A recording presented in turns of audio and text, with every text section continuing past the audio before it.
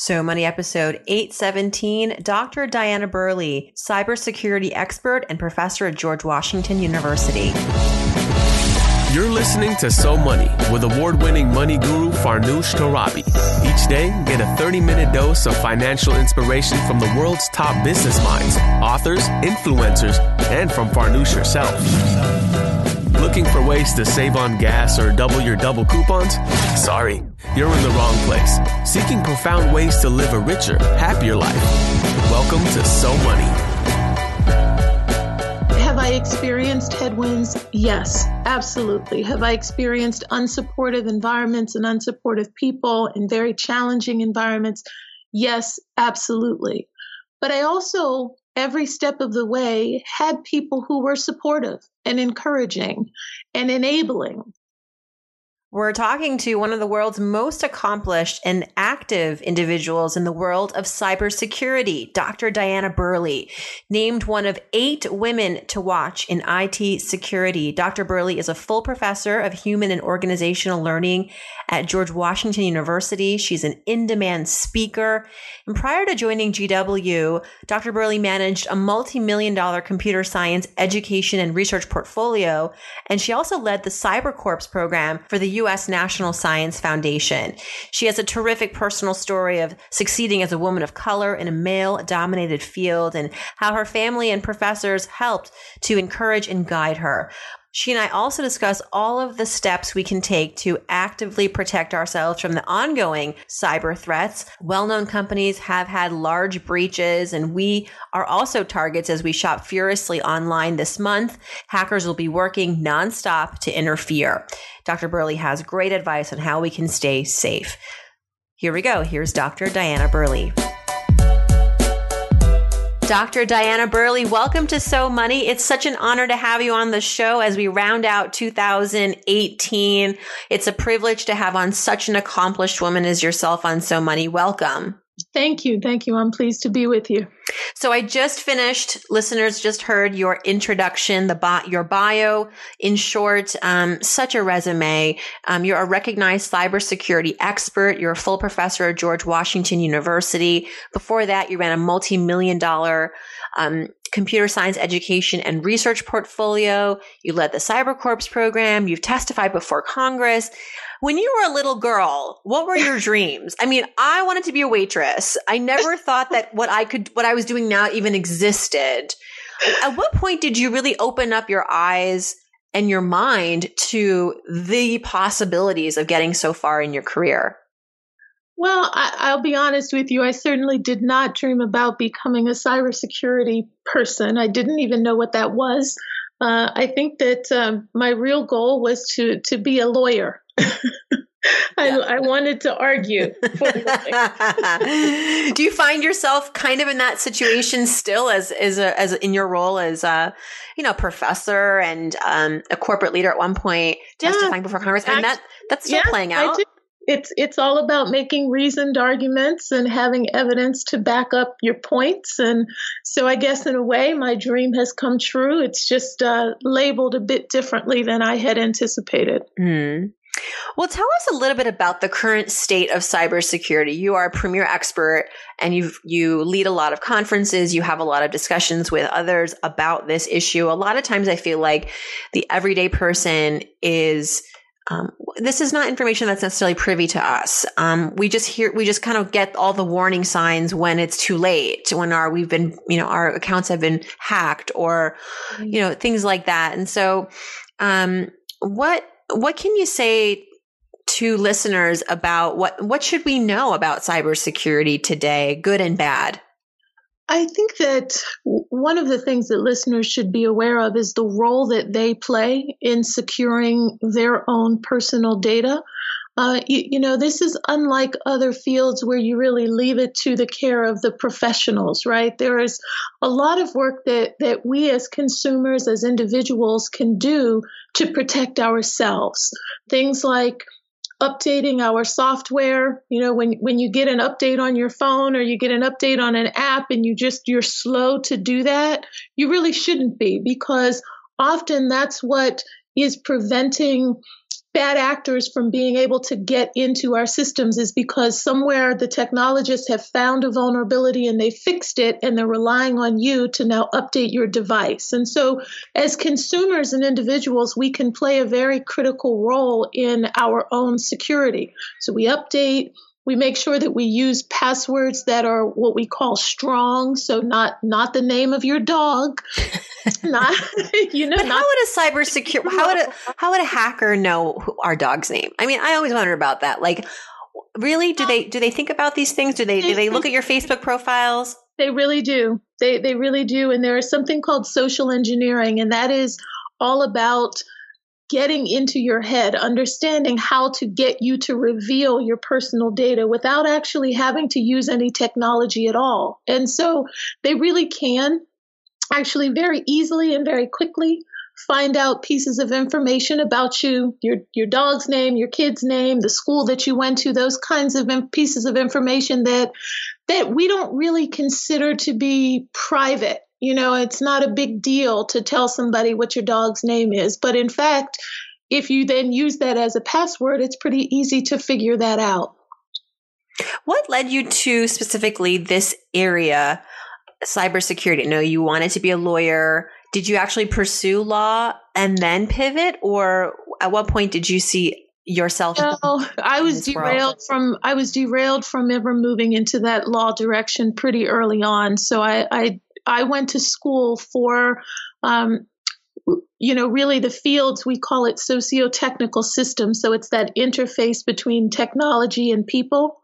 And so when I went to graduate school, I was very interested in understanding more about that interface, understanding how the technology changes the way that we behave and the way that we interact with each other, and understanding how we influence the design and use of the technology. And so very early on, I realized that I had a tremendous interest in understanding those aspects of technology. And so I just followed that passion, and it led me to where I am today. You're singular in your role as a woman of color in this industry. And I know you get this question often because I think it is a very obvious differentiation. You know, I think that, let's be honest, there aren't a lot of women in a lot of areas that pertain to math and science and engineering and so forth. Why do you think that is?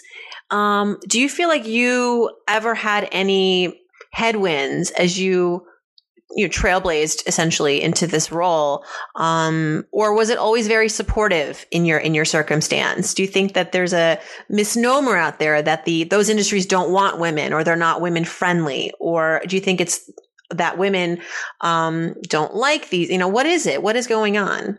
I think it's a combination. And so have I experienced headwinds? Yes, absolutely. Have I experienced unsupportive environments and unsupportive people in very challenging environments?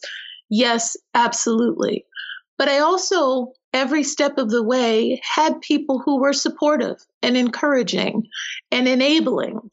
And so I think that sometimes we get caught up in the very large sense of, well, maybe the masses look at me differently or are making it hard for me. And we forget that there are individuals along the way, whether they look like us or not, who are willing to help guide us and shepherd us along. And so I've been very fortunate that I was always able to, in the midst of stormy environments, find people, or those people perhaps found me, who were willing to help continue pushing me forward.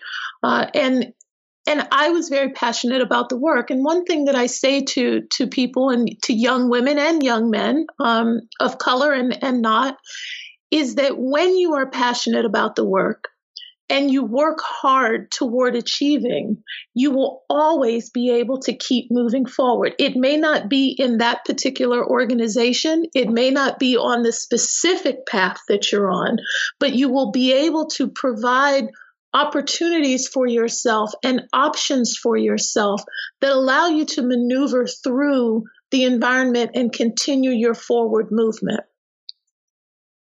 You were on the Elevate podcast recently, and you talked about how for you, you had a great professor and when you were at Carnegie Mellon. And, I think mentors and sponsorship is so important for everybody, particularly women. Yes. What was it that she instilled in you? She encouraged the work ethic. I don't want to say she instilled it in me, but she encouraged it in me. And I always think about her because it wasn't that she was easy. She was very tough.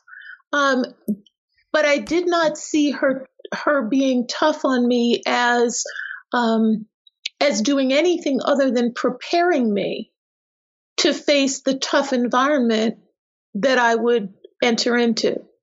And so I think that sometimes we mistake toughness for, oh, well, this person doesn't like me, or doesn't want me to succeed.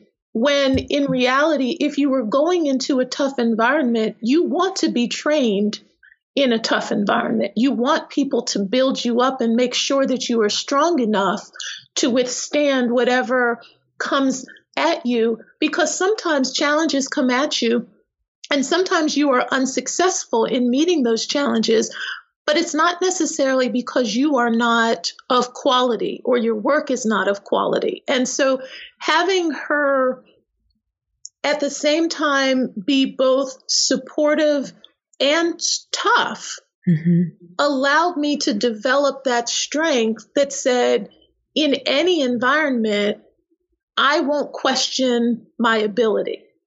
And that's, I think, the key is that you have to be built up strong enough that you don't question yourself, even in the face of very significant challenges, because that's how you are able to withstand those challenges and to continue to move forward and to recover from the failures that you will inevitably have, because we all have those. And it's not the failures that define us, it's how we react and respond to those.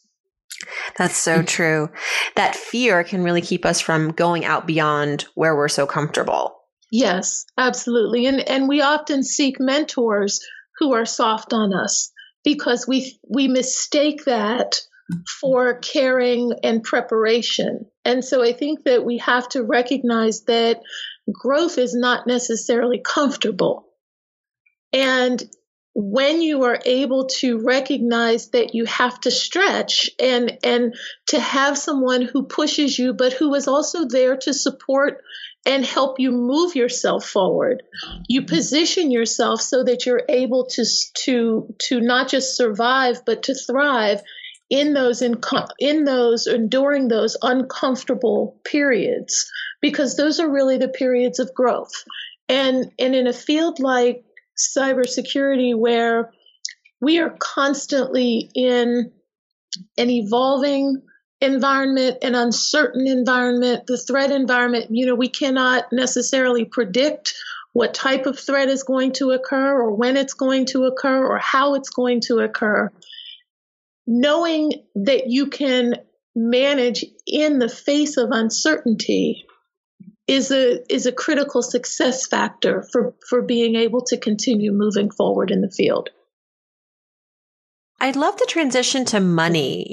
You have such clarity and have accomplished so much in your professional life. And I wonder if your financial life mirrors that in some way. It could totally not.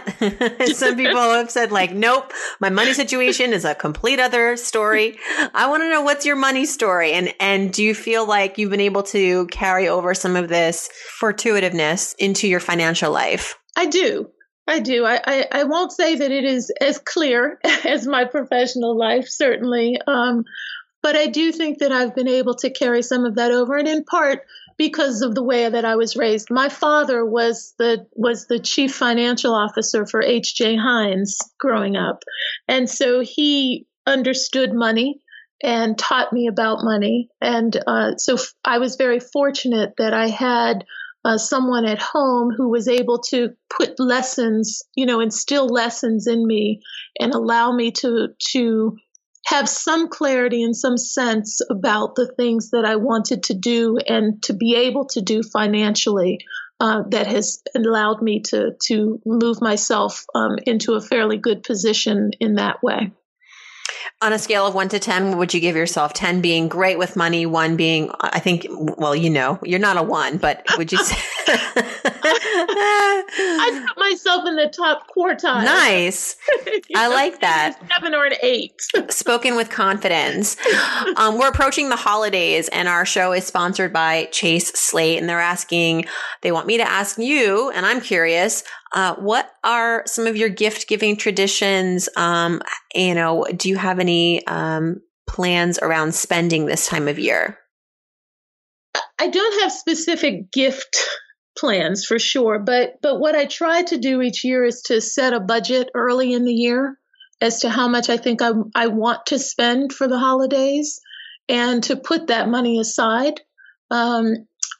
And I stick pretty close to that. I do go over, probably a couple $100 or so, not tremendously over, but I try to, towards the beginning, at least, before we get to the second half of the year, just have in my mind, okay, this is what I think I want to spend. This is what I think I can do this year, and just kind of put that money off to the side so that I don't go too much into debt. And I try to, and I think that my family knows that at this point. So, I tell people, hey, don't buy me anything expensive, because it will not be reciprocated. This is not tit for tat. Okay. That's right. So don't be mad when you get homemade cookies. Right. Well, I think treats are sometimes the best thing, because, I love getting food and wine around the holidays. I mean, it's not good for my waistline, but I think it goes a long way, because things you get bored with, but like an experience of opening up a bottle of wine or sharing cookies with a friend, I think that is a memory that you create ultimately, and can go a long way. It's priceless. Absolutely. I have found, certainly as I have gotten older, that the experiences are the things that really matter, and it's not the cost of the gift. And so I really try to hold on to that. Yes. Well, what has been your so money moment? A time where you just felt you really hit the nail on the financially speaking. I would say probably when I bought my first home alone. So, probably too much information for the listeners, but not unlike many of us, I am divorced, and I had certainly purchased homes with my husband. But being able to purchase a home, especially living in the Washington, D.C. region, being able to get a mortgage and purchase a home on my own was a very significant accomplishment for me. And it made me feel very good that I was managing my money properly, that I was able to take care of not just current needs, but, building a profile, and also being able to show my children that you can accomplish goals if you set your mind to them and you live accordingly. And it means that you may not be able to buy every single new item that you see on the street, but foregoing that immediate pleasure that is often very short-lived can reap great benefits in the longer term. And so being able to do that, I think, was really what would be my so money moment. I mean, we're learning now that divorce has actually declined recently, but not for good reasons. Couples can't afford to break up. You kind of become codependent financially, or one person is very dependent on the other person, and divorce is expensive. It is. So you just live in misery, I guess. Unfortunately. Yes, I think that that's certainly the case for a lot of people. And so it's something that you have to think about, and certainly something that you have to think about when you're young and beginning to just consider what the next 10 years or so of your life might look like. We often only think about one aspect, right? We only think about love, or we only think about what we want to do together. And you certainly don't want to go into anything with the end in mind, but you just want to keep in mind what your goals are professionally, personally, financially. Always keep those goals at the forefront of your mind and use them to make decisions, because you don't think, oh, that $7 coffee from Starbucks really makes a difference. But it really does when you start to think about what your longer term financial goals are and what you could do if you didn't buy those drinks, or if you bought those but cooked at home, or, whatever the trade-offs are that you think are important in your life. It's just important to think about those trade-offs. That better be one good $7 coffee. That's all I'm saying. $7. What Starbucks are you going to? I guess that's like a venti. I don't know. That's my daughter's in college, and she came home and she was concerned because there was no juice bars, and the juice bars that she had been going to were $13 a cup. And I thought, I don't know what kind of juice you're drinking, but we don't do that here. Yeah, so I'll unpeel an orange for you, and yes, I'll juice a lemon and I'll orange. Squeeze it for you. Yeah, let's make some lemonade. Let's remember some old fashioned lemonade. Dr. Burley, thank you so much for coming on the show. It's been such a pleasure to learn from you, and thank you for sharing all your insights with us. We're going to do our best to protect our own financial information. I was just on the Today Show talking about that. As this time of year, we're doing a lot of shopping online. Yes. And, the hackers, the bad actors are running rampant at this time of year. But, there are some best practices, and we thank you for the advice. Thank you so much. It's been a pleasure. Thanks so much for Dr. Burley for joining us. You can follow her on Twitter at Diana Burley. All this info is back at SoManyPodcasts.com, where you can download the audio, read the transcript, and also leave me a question for our Friday episodes of Ask Farnoosh. Just go to SoManyPodcasts.com and click on Ask Farnoosh. Thanks for tuning in, everybody, and I hope your day is so money.